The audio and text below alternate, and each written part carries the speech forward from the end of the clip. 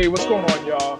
Here's another week of Inside the Room, myself, State Representative Brandon McGee, where we discuss politics, leadership, and culture. And, I always say a little gossip every now and again.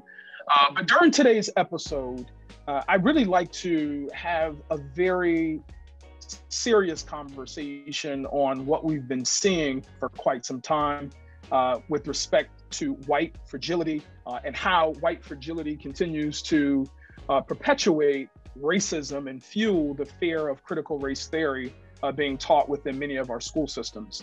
For those unfamiliar with this particular subject, critical race theory refers to the broad social scientific approach to the study of race, racism, and society.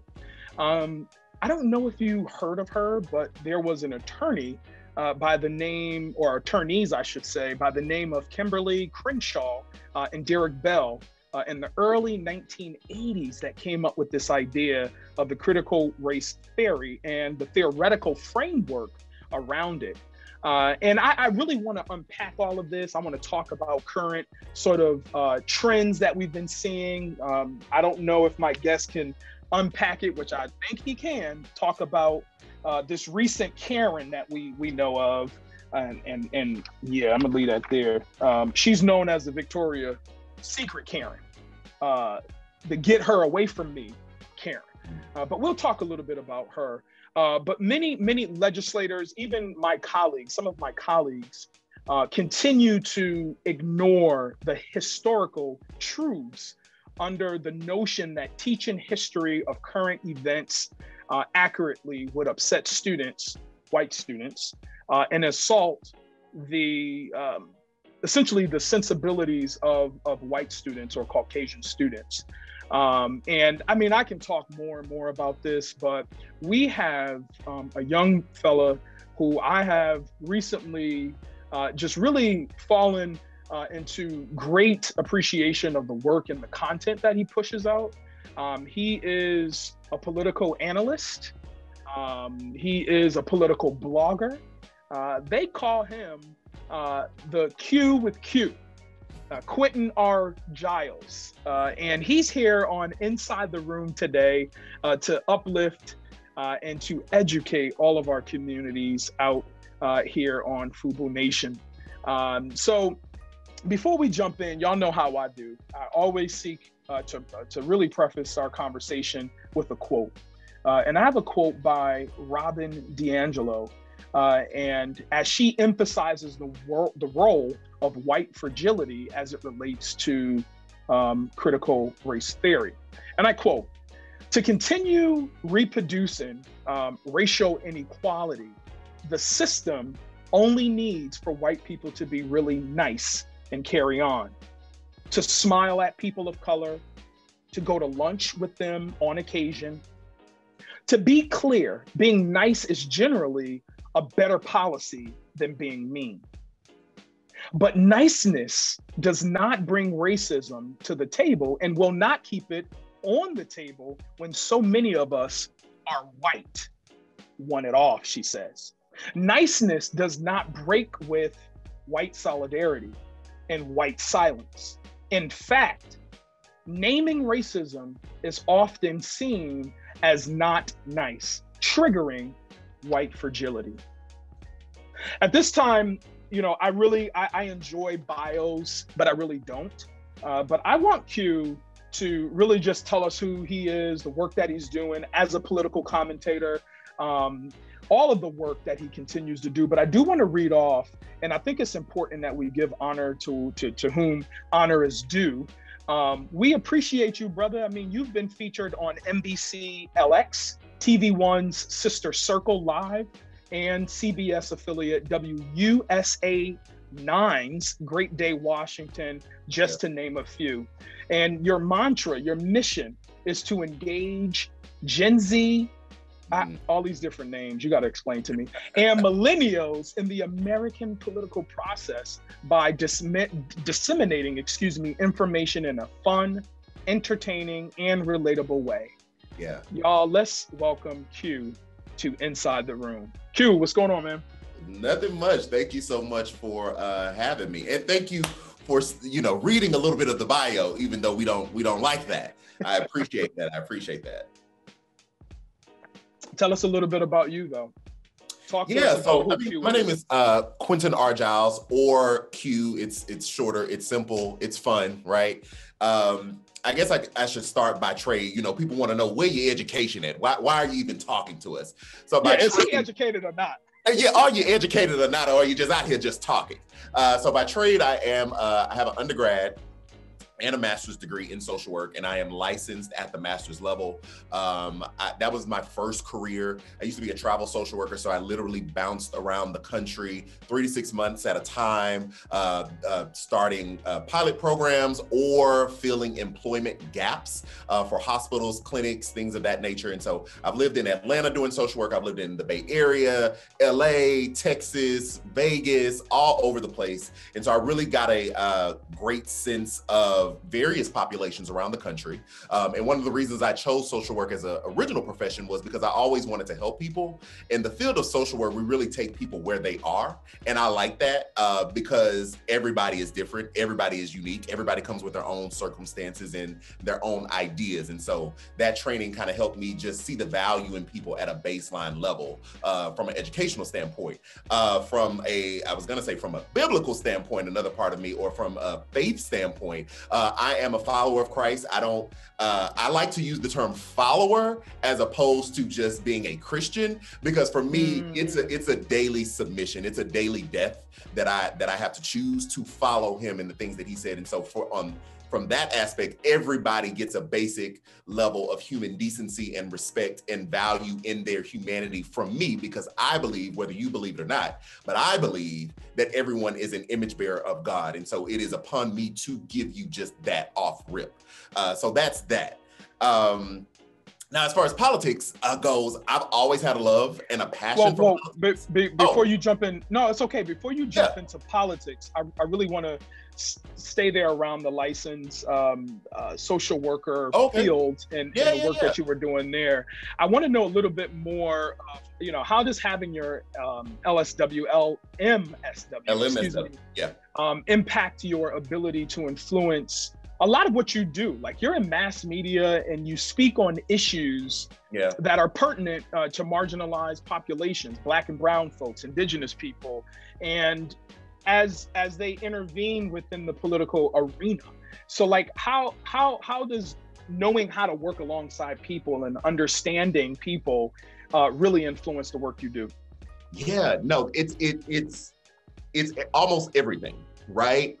Because to be able to, and I don't want to use the word influence, right? Because I feel like that, I know why we use it and there's validity in that word, but I feel like that takes away from the other person's ability to make their own decision, right? That's right. But I think from that social work perspective, it is everything, because what people want is basic human dignity and respect, right? People want to feel heard. Now, some people want to just be right, but I think the majority of us want to feel at least heard, right? If I feel as though you heard me, but yet you disagree, there's still a pathway forward. And so for me, that social work training of just being able to learn how to listen, not listen to respond, but learning how to listen, learning how to read body language, learning how to seeing the things that people want, even when they don't see it or don't have the language for it, is everything, because now I'm able to communicate in a way to where you can hear me. If I know that I know what you just said was wrong. Come on, preacher. Or if I know that what you just said was wrong, instead of me bashing you over the head, I can allow space for you to express and communicate, and then I can represent what you said, show you the flaw in the thinking, present a better way, and 9 times out of 10, you'll walk away at least either seeing it the way that I presented it to you, or at least seriously considering what I've told you. So it's everything. That's dope. Yeah.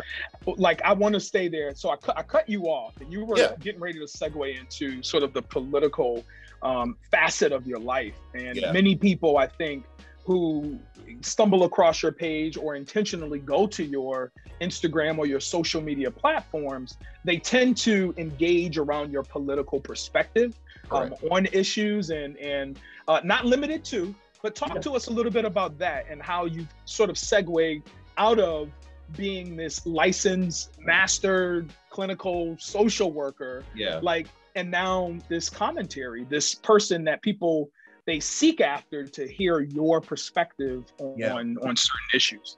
Yeah, I will say one thing, I don't want to misrepresent, so not clinical, because that's a different, that it's the same profession, but it's a different licensure, if you will. So listen, you better, it's your name on it. So So shout out to all the clinical social workers, the licensed clinical ones. I'm not there. I'm the licensed master. LMSW. LMSW, not LC. But how did I segue into that? Well, I got activated, I'll use that word. I got activated during Barack Obama's tenure as president. When Barack Obama ran the first time, that happened that election year was my 18th birthday, so I was eligible to vote. And I'm not ashamed to say that, yes, I voted for the black man because he was black. I was 18. Yes. Wait, pause. So do you believe, this is so random and not along any lines of this interview, but do you believe many people voted for Barack because of the color of his skin? Absolutely. Hey, absolutely. I'm with it. I'm here for it. That takes none of his intelligence away. Like, that doesn't take any of his accolades away. That doesn't take the good nor the bad that he did as president, because there was both. That doesn't take any of that away. But for me, being a black boy growing up, 18 years, I've only saw white male presidents. You know what I'm saying? At that time as well, we weren't, quote unquote, protecting black women at that time. We weren't embracing our natural hair like I see you have, like I have, like my guy in this photo has. Like, so to see a black man with his cocoa butter brown wife and children, absolutely I voted for them. You are correct. Yes, I did. And I'm not ashamed about it. That's what's up. That's what got me in the door of politics, though. You know, that's what kind of made me start paying attention when we started having government shutdowns at that time. So so let me push forward. So Barack Obama gets elected. I voted for him. You know, I'm in college at the time. I'm kind of engaged, but not really. It kind of sparked an interest in student government as well. And I ended up being our student government president my senior year of college. So all of these things kind of intertwined. Where did you attend school? I went to Lamar University in Beaumont, Texas. Okay. Is that an HBCU? On campus it was. On the dorms it was. The dorms were definitely an HBCU, but no, not the school, but the dorms, absolutely lit. I am dying laughing. I mean, I'm just saying. I knew it wasn't, but I just wanted to see what that punchline would be. So The dorms was definitely given HBCU, all the things.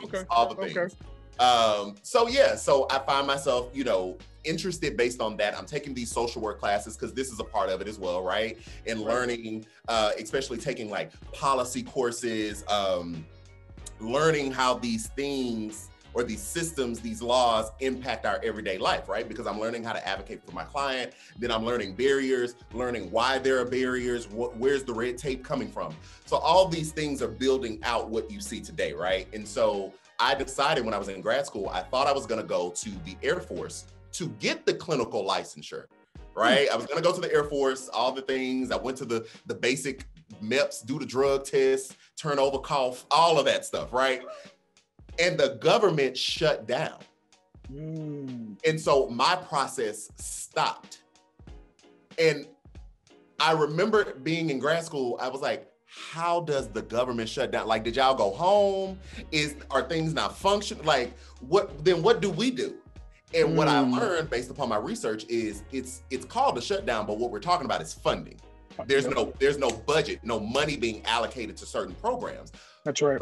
But how my process, because I was in the middle of almost going into the military, thank God that it did shut down, because I ended up not doing it. Shout out to the people in the military, but I think hindsight, that wasn't for me. So seeing as how everything shut down, and then when everything opened back up, I no longer had the people I was talking to originally, all of that shifted. Those people were no longer there. I had an entirely new commander I was speaking to try to get in. That person didn't know much about the program I wanted to do, so I kind of pushed away from it. But that shutdown made me go, oh, y'all can just choose not to do work? But, hold on, now wait, now I might be in the wrong profession.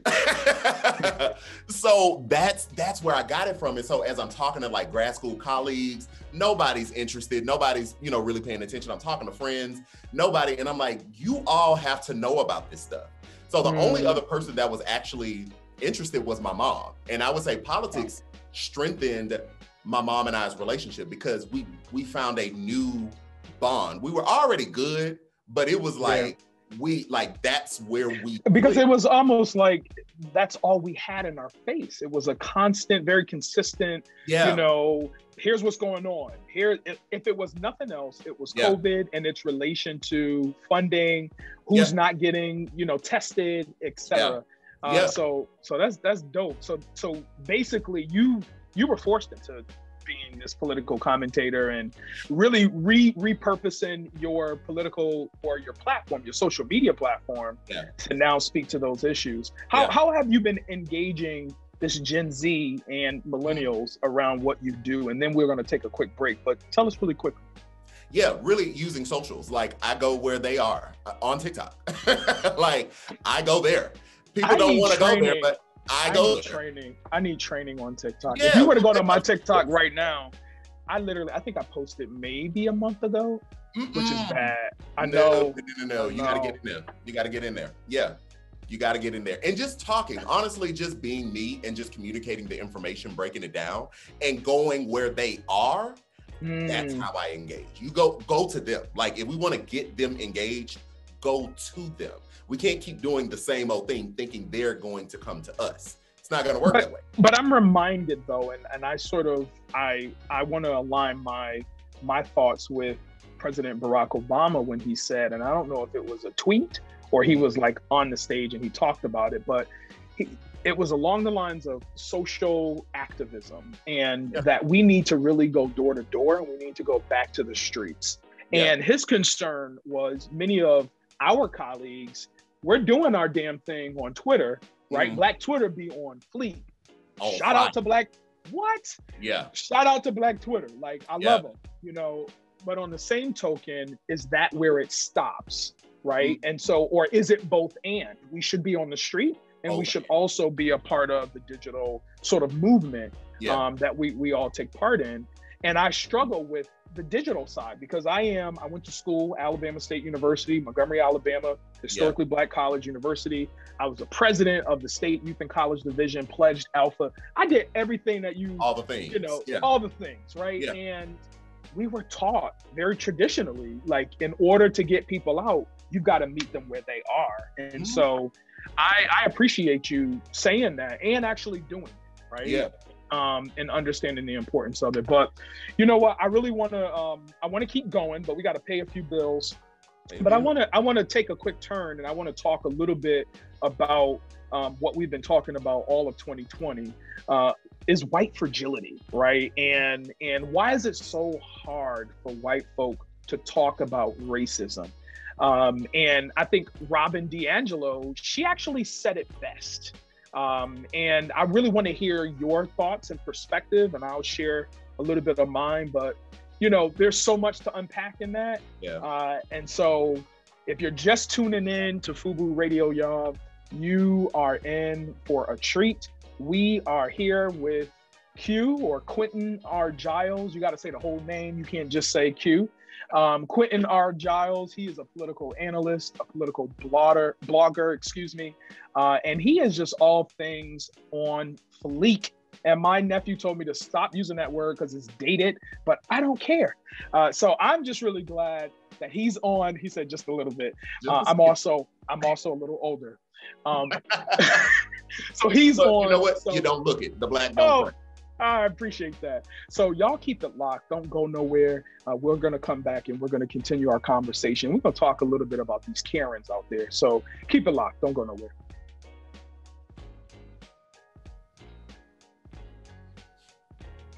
Hey, what's going on, y'all? If you're just tuning in, thank you so much for joining us every Monday at 4 p.m. We're here inside the room with yours truly, State Representative Brandon McGee. And, you know, we discuss a little bit of everything, but specifically politics, leadership, and culture. And every now and again with my co-host, Shay McCray, we'll give you a little gossip. But today, we are inside the room with Quentin R. Giles.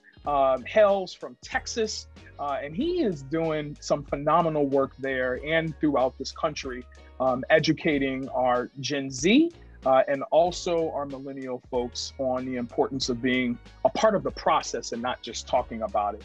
But we talked a little bit about his work and how he got involved in the political fight for justice. But before we went on break, I shared with you all how I wanted to really unpack this phrase, this term, white fragility. And just to put some color to this, I don't know if you all have been following any social media as of late, but there's a new Karen. There's a new Karen out there. Her name is Abigail Elplick, I think it is, BKA. Victoria's Secret Karen claimed she had a mental breakdown. Now, while all that might be true, I don't want to negate anybody's health status. That's that. We'll leave that there. But oftentimes, folks of her hue tend to use mental health breakdowns as an excuse when it is an attack, direct attack on Black folk. And so I'm not going to unpack that entire story, but just know that she basically fell to the ground, started screaming because she was next to a Black woman. I guess they were giving out free pantyhose at Victoria's Secret, and the Black lady may have grabbed the last pair, and she just freaked out. She's attacking me. She's attacking me. And all that to say, the police officers come in. They say nothing to Karen or Abigail. They asked the Black woman to leave the mall. And I mean, we're so used to it, it's sad, but it's also an issue when we bring it up to our white counterparts. The defense mechanism comes up, and hence white fragility. But, you know, Q, talk to us a little bit about your perspective on white fragility. Why is it so hard for white people to talk about racism? And how individualism and racism, morality, white solidarity and silence, and all of this stuff, it's all sort of, it's not the same, number one, but it becomes convoluted when you don't break it down. And so help us understand it a little bit more on this whole topic of white fragility. Yeah, I'll try. I'm not white, so I'm not in their shoes, but you know what I think, I think one of the We can talk about our experience. I'm gonna talk about my experience now. Yeah, I got that one. But and that's what I want to hear, because I have some too. Yeah, I think it's difficult, you know, for white folks to really grasp, or not all, but you know, a good amount to grasp the concept of racism or the true meaning of that, because then that means they have to acknowledge that although they may not have built a system that we operate in, they benefit from it, right? So, I didn't enslave anyone, I didn't segregate anyone, I didn't put the laws on the books, yet you benefit from all of that. Mm-hmm. And so I think, this is my social work hat on, I think when a person is not ready to accept the reality on the ground or to accept any part of the responsibility, then you automatically are defensive. When what we're saying is it's not that you did it, but you benefit from it, and you continue to benefit from it at my disadvantage, right? And so until those particular white folks are ready to have that conversation, I think you're going to continue to see white fragility, because you constantly see pushback of I didn't do it. It's not my fault. I'm not the problem, Well, no one is saying that you're the problem. We're just saying that you benefit from the problem. Yeah, you know, for me, I tend to go to the individualism and objectivity, which is basically the notions of individualism and one who is objective. Both allow white people to, in most instances, maintain this idea of self-images that are not rationalized. Yeah. And, you know, I think it was D'Angelo. I read a lot of her work, but it was both of these beliefs, for the most part, are often held by majority white folks as a result of their lack of racialized self-image. And at some point, one could argue that the opposite is true. All people are socialized in a culture of white supremacy and relentlessly exposed to stereotypes, racial stereotypes.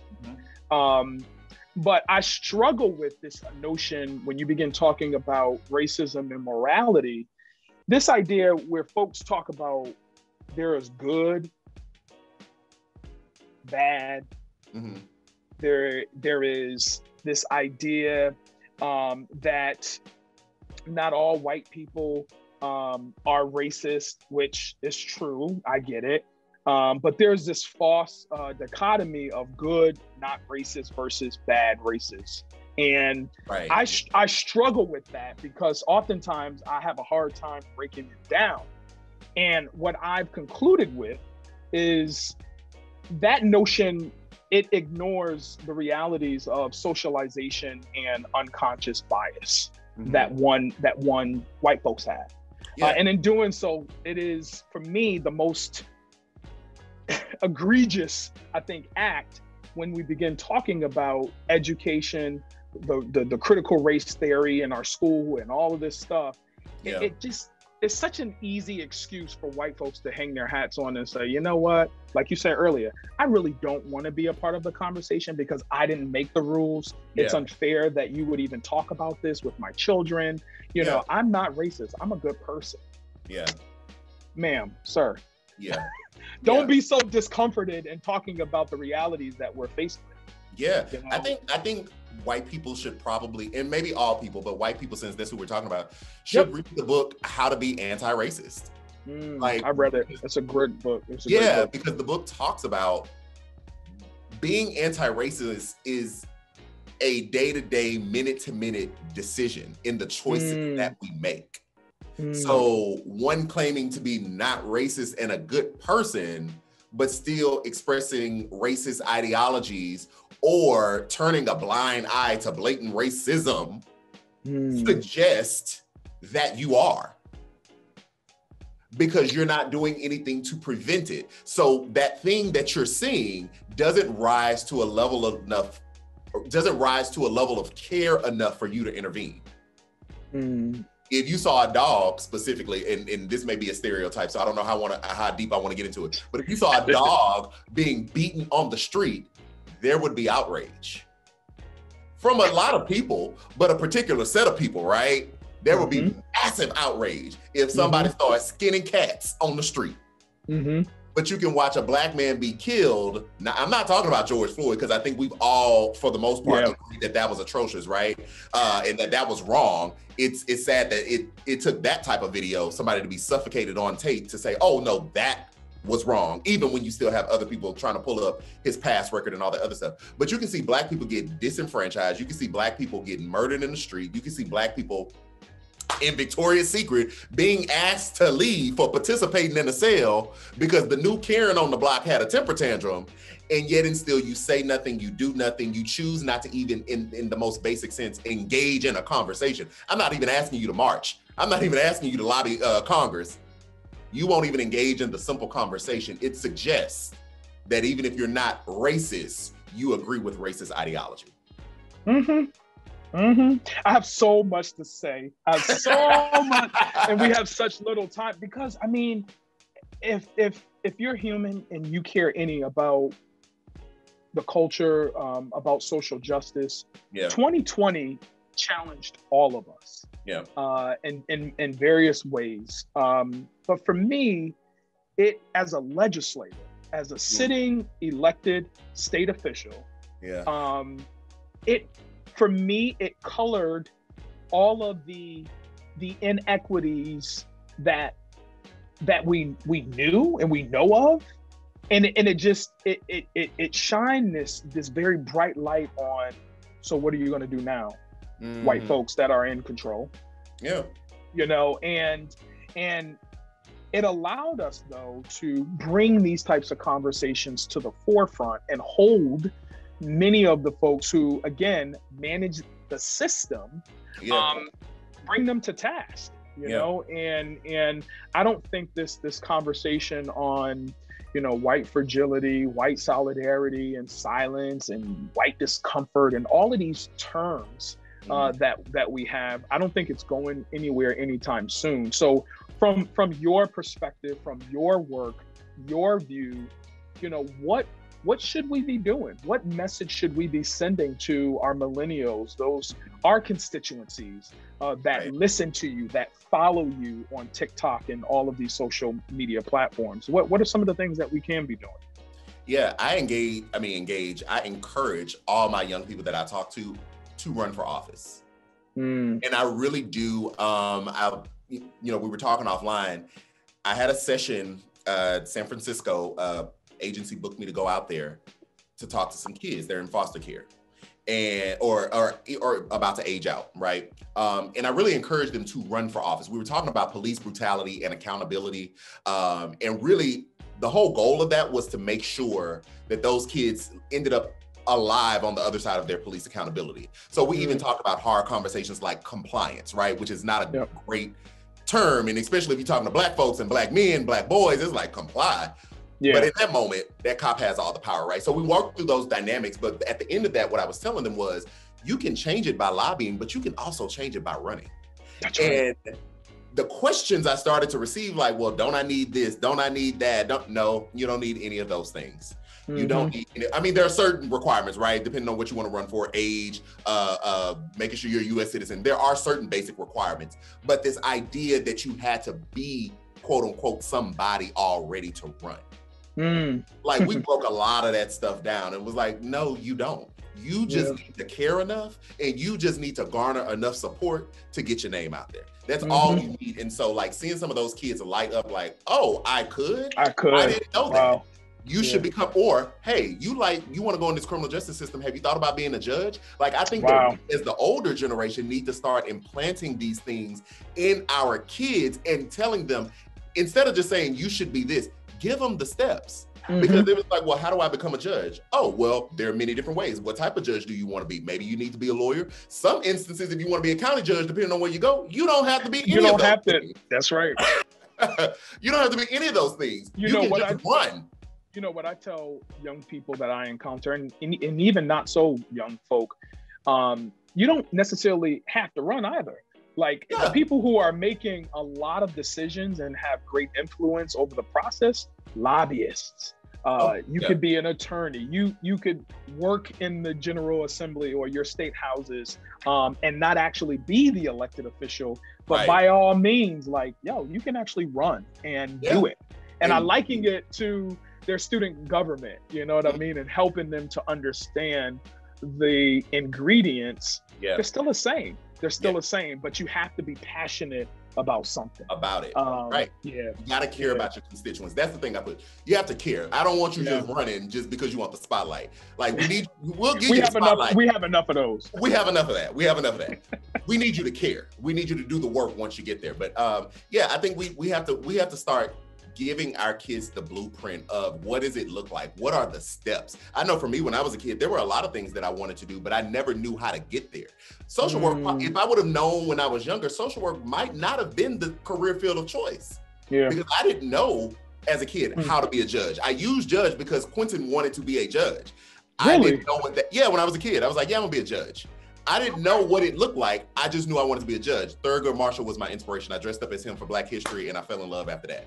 Wow. But I never did as a kid as well, particular circumstance, grown up Black kid, single mom, certain things going on. I never had the encouragement to continue to do the research. That's not a slight towards my mom, but there was never a push there, and there was no self-push as well. So what would it have looked like if me in older capacity talked to younger Quentin or a younger guy to say, hey, this is how you be a judge. What kind of judge do you want to be? Let's look that up. Let's find the requirements. Oh, this is what you need to do to get there, right? I could be a sitting judge right now. I might have even been a Supreme Court judge. Next, you never know. But yeah, I think that we just have to do the work. If you're asking me what we need to do to get our kids engaged, we have to do the work to let them know what it is and not just expect them to know or just expect them to show up because democracy is on the ballot or because of all these things. We got to get them to buy in. So explain it to them. Yeah, I mean, and you said this early on, you can't continue to expect young people or just people in general to just want to be a part of this. You have to go where they are. Go where they are. And, you know, oftentimes I believe that many of our young people, they struggle with engaging with the political sector because they believe it's so cookie cutter and you have to do it a certain way.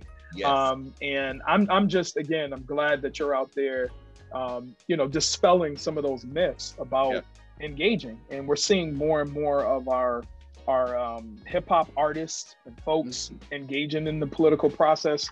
I need them to hire more folks like you and I to help them with their messaging so that they can understand it.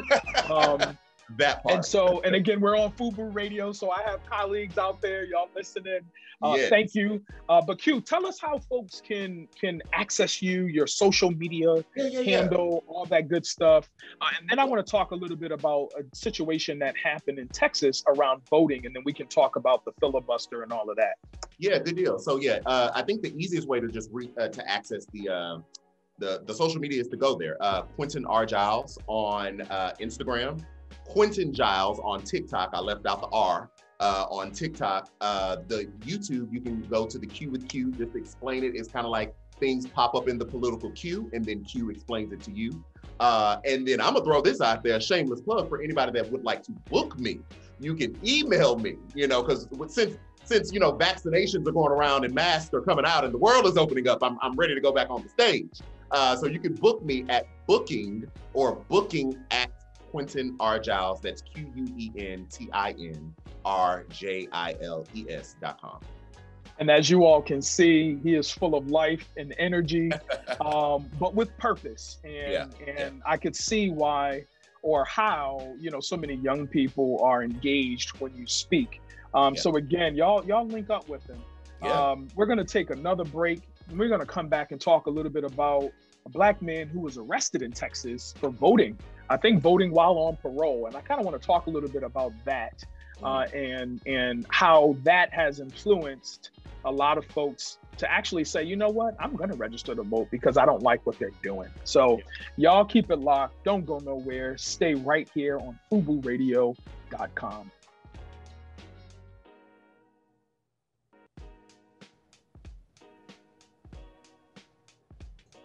What's up? What's up? If you're just tuning back in, we're here with Quentin R. Giles, and we've been talking about quite a few things, from white fragility to Quentin's career as a social worker. I guess once a social worker, always a social worker, but he's moved into this space, this political space of educating our people, and it's just been a really live conversation, and I am just excited to have had this opportunity to engage with him. But I want to jump back in and I want to talk a little bit about what's been happening across the country, specifically in Texas, when we begin talking about this idea of this long history of voter suppression or voting suppression. Simply put, you know, discouraging people from voting, going to the polls. And we know in 2020, there were all types of efforts and laws passed to encourage more people to be a part of that process of voting.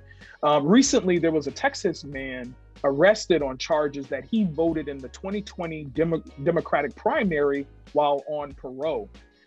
He could face up to as much as 20 years in prison. Under Texas law, it is illegal for a felon to knowingly vote while still serving a sentence, including parole.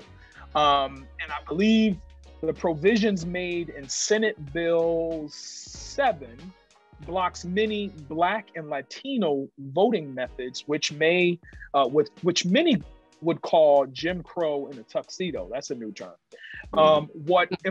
So for me, well, I'll hold my thought and be a gentleman and give it to you. Talk a little bit about this situation down there in Texas, and what the hell are y'all doing? Yeah. So let's start with this, right? Law is law, right? But we do have unjust laws. So there's that. But law is law. Our guy got caught up, if you will. Yeah. He was about 3 months away from the end of his parole. Per the rules, let's just go per the rules. That's against the rules. There's that, right? Now, should he he's been charged with 2 crimes, so it's up to 20 years per crime, so he could do 40. Yep. Should the man go to prison for 40 years, potentially, he said he didn't know, unknowingly voting while he was still on parole? No. That's what I think with that. No, he should not. Hopefully his judge, whoever it is, has some type of compassion. There is judges' discretion to see like this was probably an honest mistake, although he should have known the terms of what his parole was. That is a personal responsibility. It's a tough, personal responsibility. There's a personal responsibility with it. That's just what it is, right? Now, that doesn't mean that the law is unjust. Right? Just because the law is on the books doesn't mean it's unjust, and we can't advocate for those types of laws to no longer be on books. That's something I don't understand, honestly, and don't agree with. Why? Well, I do understand it. Let me take that back. I understand it. I don't agree. But why, just because someone commits a crime, they then no longer have access to voice their opinion on how democracy should be ran? Because essentially, they're still a citizen. That's right. They're still a citizen. At the end of the day, they're still going to pay taxes. Whether you agree, I think a lot of times we look at criminals and just decide that they need to go away, they need to go to jail, we shouldn't be here. And some people do need to be down at the prison, period. However, when they get out, they still pay taxes. If they can get a job, you're still collecting their tax income. Like you've denied them the right to exercise their vote or exercise their voice, but you're still going to take their money, whatever money that they can make legally, right? So I'm not a person that actually agrees with it. I'm hopeful that there is a judge that has compassion on this man, but I still do stand that it's the law on the books right now, so we do have to operate inside of the law.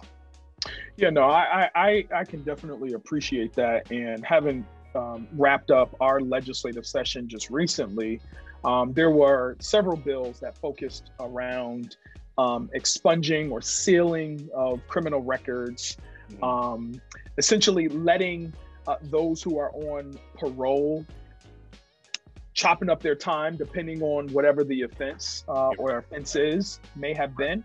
And I am of the mindset, if these folks have served their time, which per law, he was constitutionally still a part of the state because he was on parole.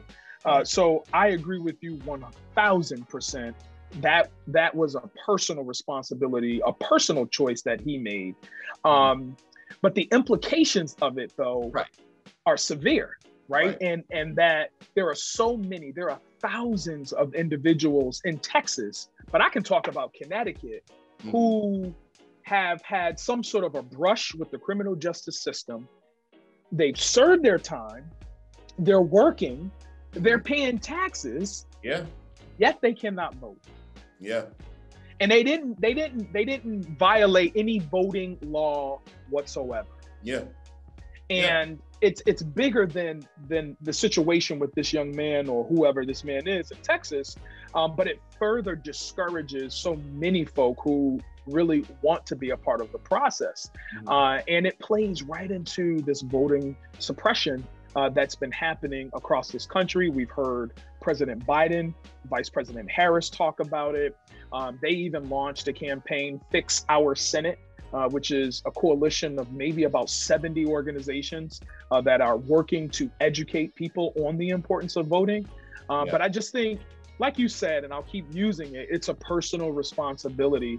And if you need reminders for you that are listening and you struggle with voting because you're saying it doesn't do anything. I've heard that before. I don't know about UQ, but I've heard people say, I voted, but I don't see no change. Yeah. We'll worry about them later. But right now, y'all need to vote. Y'all need to vote. What message do you want to send to many of our millennials and our folks who are out there doing their thing, making their money, but they're just far away from the political process? What would you tell them? The ones that's making their money, you should get involved because you may be able to make more money. That's that, right? Because if you get involved and you start lobbying for certain laws, it may be more advantageous for you getting your money. Speaking of money, this is random too, but it's so relevant. Cannabis, we passed a law to legalize adult use of cannabis here in the state of Connecticut. Texas, I don't know, y'all little. We're on the slow path to that, but we're not there. Yeah. Okay. So many millennials are wondering, well, this is the same drug that has quote unquote drug that has, taken so many of our people, put them in prison, etc. How can we benefit from this? What can we do? And I think now is the time for many of them to be a part of that conversation as well. So y'all got a lot of work to do in Texas. Call me in if y'all need somebody to help work with your legislature. Well, I'm gonna say this: you might have to talk to somebody. I don't smoke, so you got to talk to somebody else about that one. I don't smoke either, but I do believe that. And I had this conversation with many of our legislators or our faith leaders here in the state of Connecticut. The ball is rolling whether you want to be a part of this conversation or not. Correct. And so the very communities that we all come from, Black and brown, have been disproportionately impacted by this drug. And now all of a sudden we want to legalize it. And then where's the money going? Is it going to go to our education system? Is it going to hire our people? Is it going to allow for training and other opportunities for our folk? So you don't have to smoke it, but you don't have to eat an edible. You don't got to do nothing. But there is money to be made, and it does not negatively impact our communities. And we can have a whole. That's a whole nother 45 minutes. But as a former chair of our legislature's Black and Puerto Rican caucus, that was something that I struggled with. But I made sure our communities had the information to make their own choice or decision to support. But anyway, getting people involved is where we were. But go ahead, you wanted to say something. Yeah, there is one more thing I will want to say to since we're talking about like this business structure as well.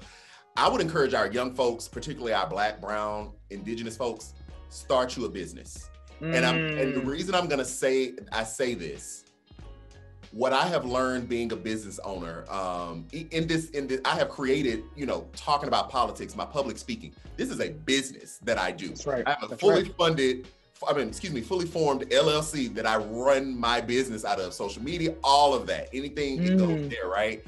What I've learned is the laws that are currently on the books are so advantageous for business owners. Now, I'm a workers' rights type of guy. However, in this moment, the laws on the books benefit the business owner, right? So start a business, find that thing that you like and create a fully formed business. Get your EIN, get your LLC, get you an accountant, do it the right way. Make sure your stuff is on point. Get you a lawyer. All those things. And I'm a segue into PPP as well. One thing that blew my mind about PPP. What is PPP? What is PPP? A personal paycheck protection program that was issued out during, the greater part of the pandemic, because we're still in pandemic, right? What I realized, my business got some PPP. We did it the right way, though. We ain't talking about that fraudulent PPP. You better make it clear. Make it very clear. We got we put the exact numbers in, what they said we can get, that's what we took, and nothing more, nothing less, okay? But what I realized, this is what's crazy to me. What I realized, they allowed businesses to get 2 disbursements, right? And when you go back to get this loan forgiven, it's essentially a grant. Anybody that got less than $50,000 can self-certify. Meaning, when it's time to do the forgiveness, all I got to do is say, oh, yes, I spent the money on what I was supposed to spend it on. And the government said, okay, cool. What that tells me is y'all have given out so much money that you don't even have time to look at people that got under $50,000. That lets you know, one, our country has money. So that's my segue into giving Black people reparations, because you got the coins. But two, look at what our country did for business owners. Look at how much of a fight it was for unemployment. And look how easy it was to give the business owner the money. Start you a business. So in closing, how can folks get in touch with you, keep in touch with you, hire you for your services? Let's start with hiring. Come on now, let's start with hiring so we don't have to get no more PPP. We can just keep the ball rolling. These lights. There you go. But no, you can get me at booking, BOOKING at Quentin R. Giles, QUENTINRJILES.com. Social media platforms, Quentin R. Giles on Instagram, Quentin Giles on TikTok. Shout out to my TikTok fam. We just hit 300,000 followers on TikTok. I'm kind of you did. Yeah, you can follow me on YouTube, The Q with Q, or just Google my name, Quentin R. Giles. All those things will pop up. And you have something else happening. You're just doing a lot, so we'll leave it at that. I was gonna. I mean, if you want me to plug it, plug it, man. That's what we're on. Yeah. Okay. Well, listen. Great things are really happening. I literally, I'm writing another book. I just got signed to a literary agent, so I'm super excited about that. Another thing I'll kind of briefly mention. I'm not sure if anybody's familiar with African Ancestry. It's a Black-owned DNA company that will trace your genetic material down to the tribe your family comes from. It's called African Ancestry. I just did a deal with them. That's about to come out, I think, in 2 days. So yeah, actually, tomorrow. We talked yesterday, finalized everything. It'll come out tomorrow. So check that out. I've done it. I found out, where my paternal side comes from. I'm still waiting on the results from my mother's side. Apparently I'm from a country called Gabon, of the Sogo people. So I know the tribe. I can go visit them now. So yeah, we got some stuff in the works. I'm super excited about the book, excited about the partnership with African Ancestry. And yeah, still out there speaking and talking on stages. So yeah, we got some stuff cooking. Well, that's what's up. Well, thanks again, Q, for taking time to just chop it up with me, talk about various issues and challenges we're faced with, but most importantly, encouraging us to be a part of this very political process. So again, y'all, thank y'all so much for listening. Y'all follow me. My co-host Q told me that I need to change all of my social media handle because I have a different name for each platform. Yeah. Anyway, y'all follow me on Instagram _BLMJ_ at Rep McGee on Twitter. And as always, I love y'all. Oh, I forgot about Spotify and also YouTube. So Inside the Room with Brandon McGee on both of those platforms, Spotify and YouTube. So as always, I love you. Y'all don't go nowhere. Keep it locked. There's another great show coming on and you don't want to miss it. Take care.